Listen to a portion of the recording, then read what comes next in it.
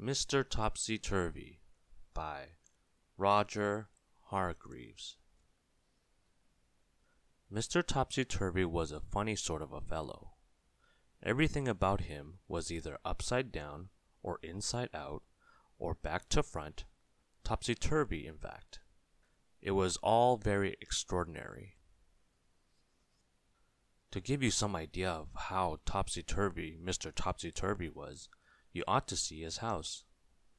The front door was upside down to start with, and the curtains hang upside down at the windows. And just look at that chimney pot. All very extraordinary. Inside is the same. Just look at the clock standing on Mr. Topsy-Turvy's mantelpiece. Isn't that the topsiest-turviest clock you've ever seen? Then just look at the way Mr. Topsy-Turvy reads a book. Not only does he read it upside down, but he starts to read it at the back page. And just look where Mr. Topsy-Turvy put the stamp when he sends a letter to somebody. Have you ever seen anything like it? Now, this story is all about the time Mr. Topsy-Turvy came to the town where you and I live. Nobody is quite sure how Mr. Topsy-Turvy got there, or where he came from. But he did arrive, because somebody saw him getting off the train. The trouble was, he did it in a topsy-turvy way, and got out on the wrong side and fell onto the railway line. Which really isn't all that surprising, is it? When he picked himself up and managed to find his way out of the station, Mr. Topsy-Turvy went to a hotel to find a room to spend the night. The hotel manager tried not to smile when he saw Mr. Topsy-Turvy walk into his hotel carrying his suitcase upside down and with his topsy-turvy hat on his head. "Good afternoon, sir," he said. "How can I help you?" Now, something you didn't know about Mr. Topsy-Turvy is the way he speaks. You see, he sometimes gets things the wrong way. "Afternoon, good," said Mr. Topsy-Turvy to the hotel manager. "I'd a room I like." The manager scratched his head. "You mean you'd like a room?" he asked. "Please, yes," replied Mr. Topsy-Turvy. Eventually, the hotel manager managed to work out what Mr. Topsy-Turvy was talking about, and he was taken up in the lift to a bedroom. Then, Mr. Topsy-Turvy unpacked his suitcase, put on his pajamas, and went to bed. He was rather tired after traveling from wherever he'd come from. The following day, Mr. Topsy-Turvy went round the town. But what a fuss his going round the town caused!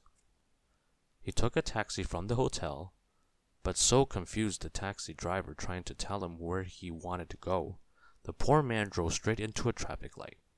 "Oh dear," said Mr. Topsy-Turvy. "I am sorry very."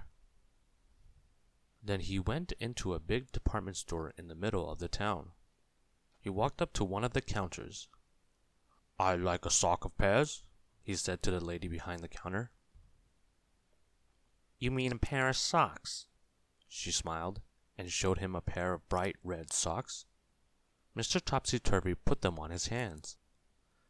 Then he tried to leave, but being Mr. Topsy-Turvy, he tried to walk down the up escalator, and all the people who were going up the up escalator all fell over themselves. It was a terrible topsy-turvy jumble. That day, Mr. Topsy-Turvy did all sorts of topsy-turvy things. He walked backwards across a street crossing and caused an enormous traffic jam. He went to a library and put all the books upside down on the shelves, and made everybody extremely cross. Then he went to an art gallery and insisted on hanging all the pictures upside down so that he could look at them properly. And then, after Mr. Topsy-Turvy had been in the town for just one day, he disappeared. Nobody knew how he went, or where he went, but he certainly went because he wasn't there any more. The whole town breathed a sigh of relief, but What the town discovered, even though Mr. Topsy-Turvy had left, was that everything was still topsy-turvy. "Read all it about," shouted the newspaper sellers, instead of shouting, "Read out about it." "News is the here," said the television newsreader, instead of saying, "Here is the news." "Morning good," people started saying to each other when they met, and do you how, instead of how do you do. Everybody was talking topsy-turvy. Can you think of something to say that's topsy-turvy? Go on. Try. The end.